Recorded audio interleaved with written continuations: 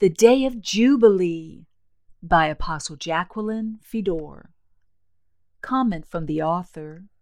In the account of the year of Jubilee in Leviticus chapter 27, verse 24, the field shall be returned to the owner, which is the Lord. And in verse 30, the tithe of the land, seed or fruit, is considered holy to the Lord.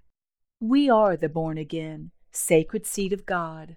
We are the fruit of and part of the tree of life, Jesus. Not of our doing, not of our works, but because we have died in baptism and then rose to our new state through the death and resurrection of the Lord. We truly are new creatures, a different kind than any that have been born into Adam's race. You see, Adam's people belong to this present world, where Satan is its god. We belong to our Father's kingdom. Every time one of us is born again, God's kingdom grows, for we are His field, and the kingdom starts in our hearts. 1 Corinthians chapter 3, verse 9. For we are God's fellow workers. You are God's field. You are God's building. Think about this. We are the physical manifestation of the kingdom of God. Luke chapter 17, verses 20 and 21. Now when he was asked by the Pharisees when the kingdom of God would come, he answered them and said, The kingdom of God does not come with observation, nor will they say, See here, or see there, for indeed the kingdom of God is within you. In this world, the powers and principalities, rulers of darkness, and lesser evil spirits are tormenting and harassing mankind, but in our Father's kingdom they have already been defeated. So they really have no power over His field either. He is the King, and all is subject to Him in His kingdom. The good news is, everyone can become a part of this victorious, loving kingdom if they choose. The woes of this world can be overcome by the born-again child of God that remains steadfast, including death, sickness, and the enemy. This is why healing went hand in hand with the gospel as Jesus preached the kingdom. It was to demonstrate this victorious phenomenon and to manifest God's desire for the restoration of mankind. Luke chapter 9, verse 11. But when the multitudes knew it, they followed him, and he received them and spoke to them about the kingdom of God, and healed those who had need of healing. Absolutely nothing is impossible for those that are fully in God's domain. Today, however, with what we know and our maturity level, we are only able to see the kingdom of God in our mind's eye, or spiritual eyes, and we can only be a citizen of the kingdom in our hearts. We have the promise and hope of so much more, however. Apostle Paul said it this way, 2 Corinthians chapter 5, verses 4 and 5. For we who are in this tent groan, being burdened, not because we want to be unclothed, but further clothed, that mortality may be swallowed up by life. Now He who has prepared us for this very thing is God, who also has given us the Spirit as a guarantee. But at this present time, God's field is still being cultivated, and it is still a part of this world. The enemy has very cleverly sown weed seeds among the sacred seeds, but they are soon to be revealed and removed altogether.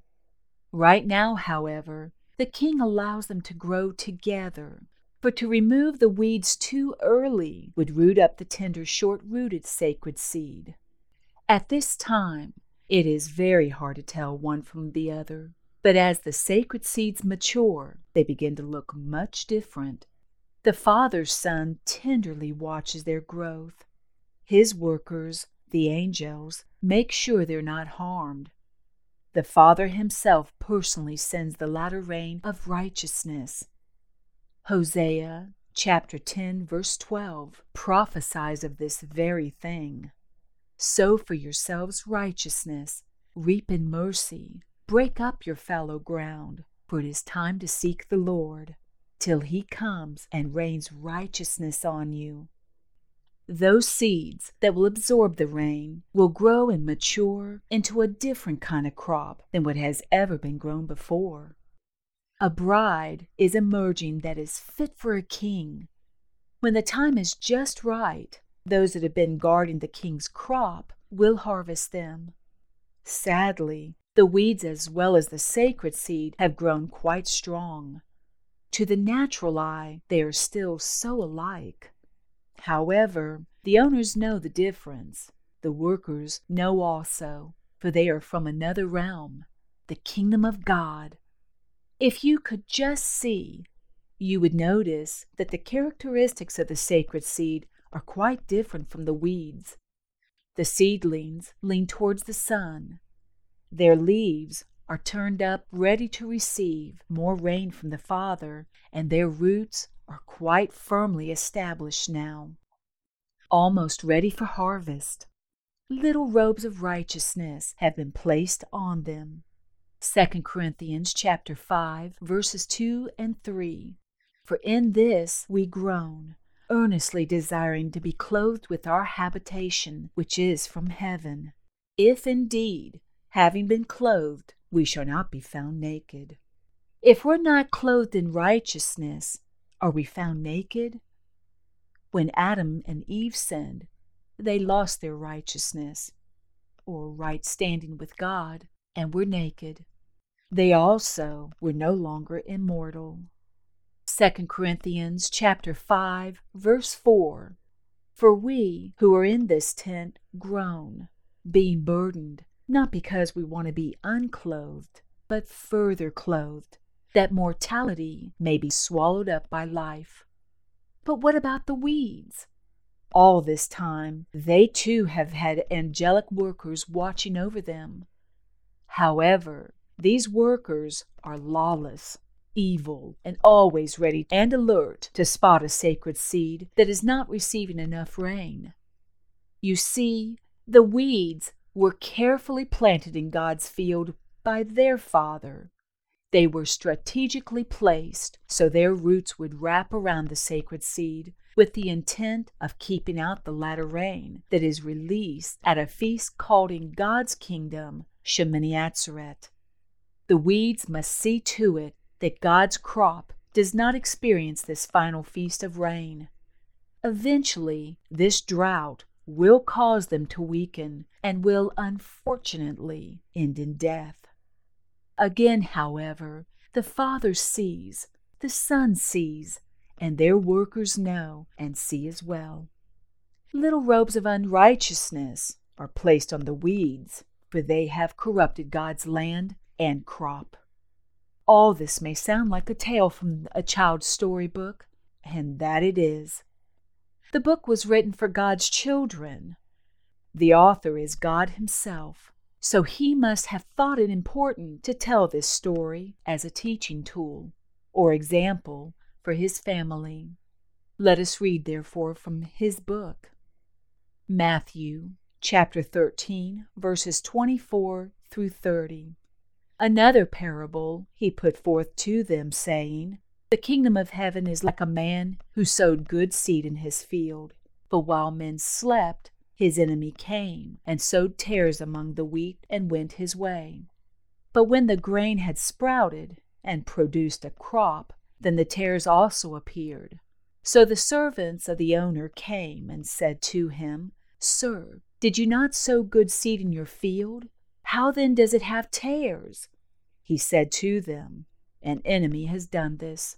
The servants said to him, Do you want us then to go and gather them up?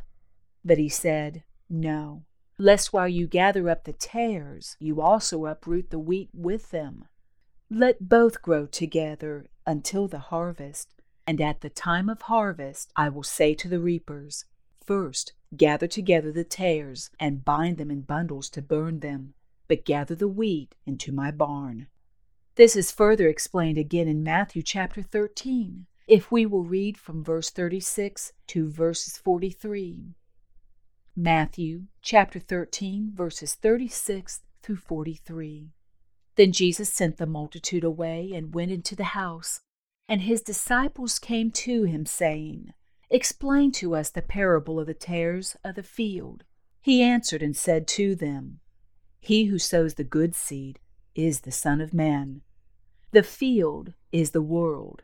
The good seeds are the sons of the kingdom, but the tares are the sons of the wicked one.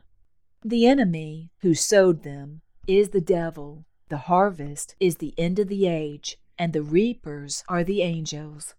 Therefore, as the tares are gathered and burned in the fire, so it will be at the end of this age.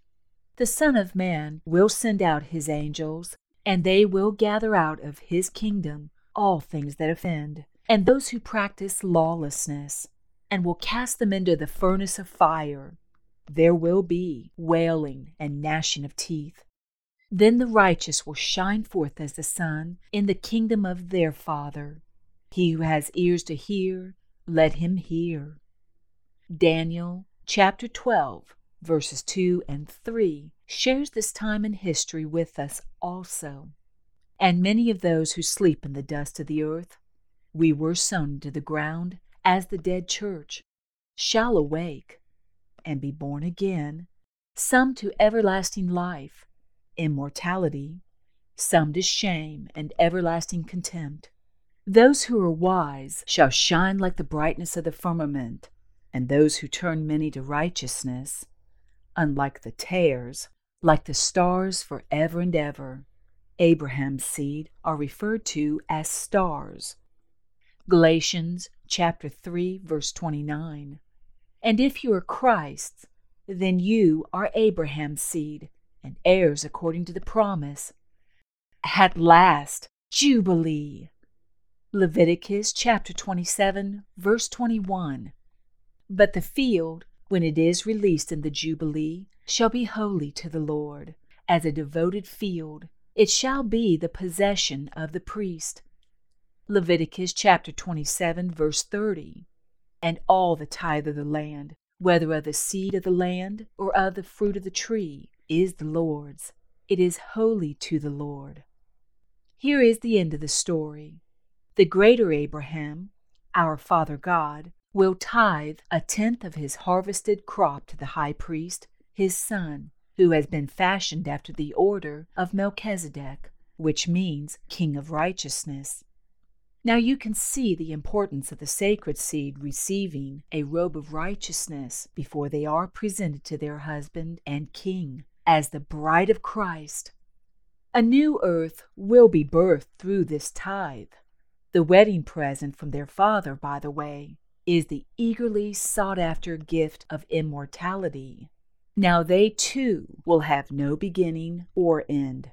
Their new address will be Salem, meaning peace or shalom. Psalm chapter 85, verse 10, mercy and truth.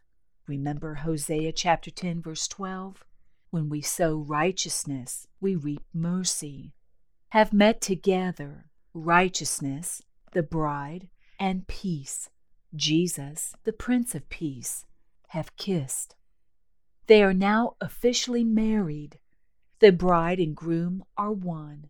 With the Feast of Tabernacles fully experienced, it is on to new beginnings.